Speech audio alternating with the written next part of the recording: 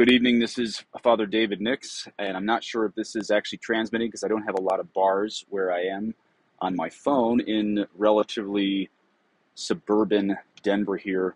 I do want to talk about the arrest of Mark Hoke. If anybody can hear me, or if you can't hear me, maybe give me a quick note in the live chat there.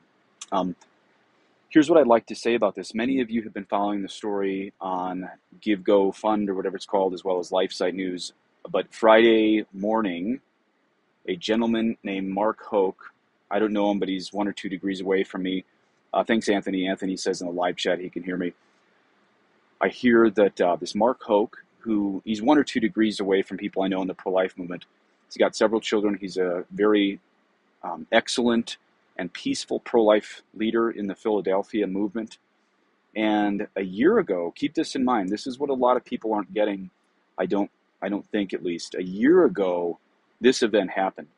He was at a downtown Philly abortion center, and he had some verbal interaction with one of those people we call a death escort, one of the people that brings in the abortion-minded women into the center. But he disengaged from that, and he walked around, I think it was 13th and Locust. He walked, because he was with his son. He had his young son with him, and he decided not to engage this person, walked around the abortion center, and this death escort followed them. And as this death escort tried to intercept his son or came in between Mark and his son, Mark pushed him away. So that was a year ago. Keep that in mind. That happened at the Philadelphia Abortion Center a year ago. This Friday morning, September 30th, 2022 at 7 a.m., SWAT teams came into his house and took him away. And obviously, most of you know this is to set an example.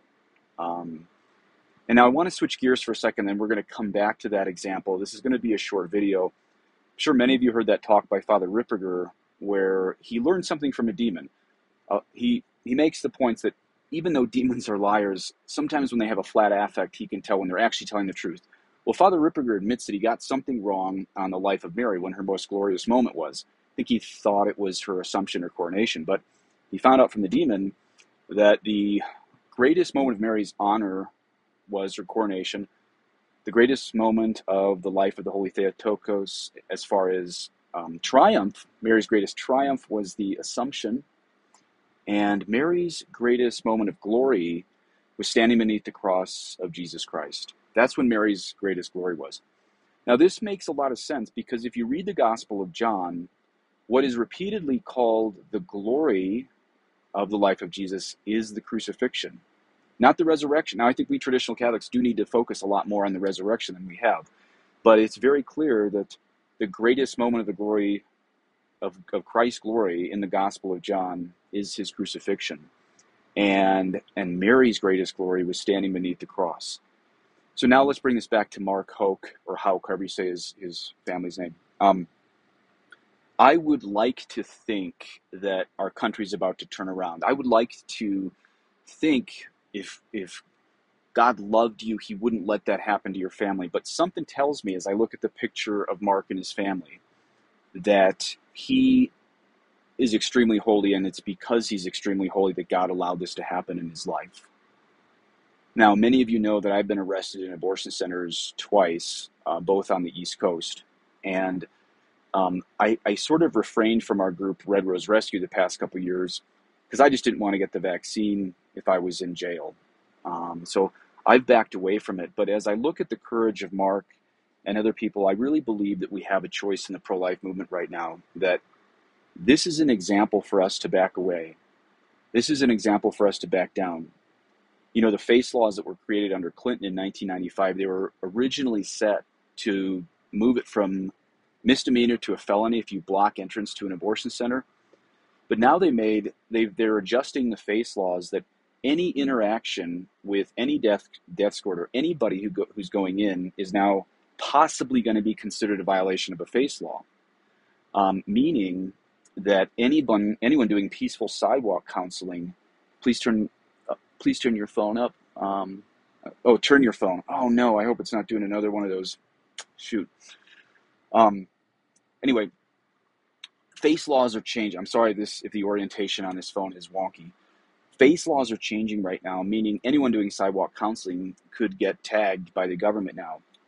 This is where we have a decision to say, if God chooses us for the glory of the cross, as we stand under the cross at the abortion center, are we going to go forward? Or are we just going to hang back? Again, I would love to believe I would be protected from this stuff if God loves me, but it's precisely because God loves me that I may be asked to carry this cross. And that's where Mark gives me courage to say it's time to continue to go marching in the pro-life movement, that we must stay on this path, even if they're going to make examples of people like Mark, who's truly becoming a white martyr, obviously, at this point. My three friends who were in jail for 3 months, Father Fidelis, Will Goodman, and Matt Connolly. And so I guess in conclusion, all I want to say is the face laws are being changed to make it that anyone who's doing peaceful work at abortion centers might be given a felony. Mark might be the first of many to come.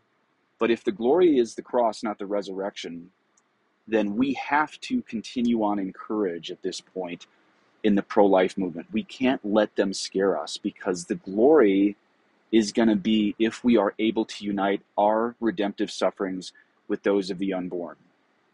You know, it says in Hebrews, you have not yet resisted sin to the point of shedding blood. When I was arrested in an abortion center, I had just the smallest little drop of blood from the handcuffs that I had on.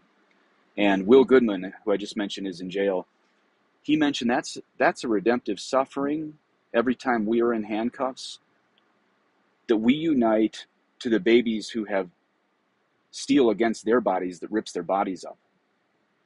That's just a very small suffering. The little bit of blood that came out of my wrist when I had handcuffs on is a unification of my suffering with the millions of babies who've had a lot worse steel instruments against their bodies, and they didn't leave the abortion center alive like I did.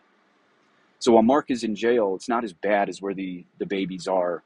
I mean, I'm not discussing heaven or limbo on this talk. I mean, what happened to their bodies is not as bad, or rather Mark's situation and my situation is not as bad as what happened to the baby's body. So this is a suffering we can offer up in union with the unborn. More may be coming. I'm praying that Mark gets out and is able to get back to his family. Absolutely. I don't want him in jail. I'm praying for Mark to get out. But if their whole goal on this is to make examples, we in the pro-life movement are not backing down. We're going to continue to stand with and for the unborn. God bless you.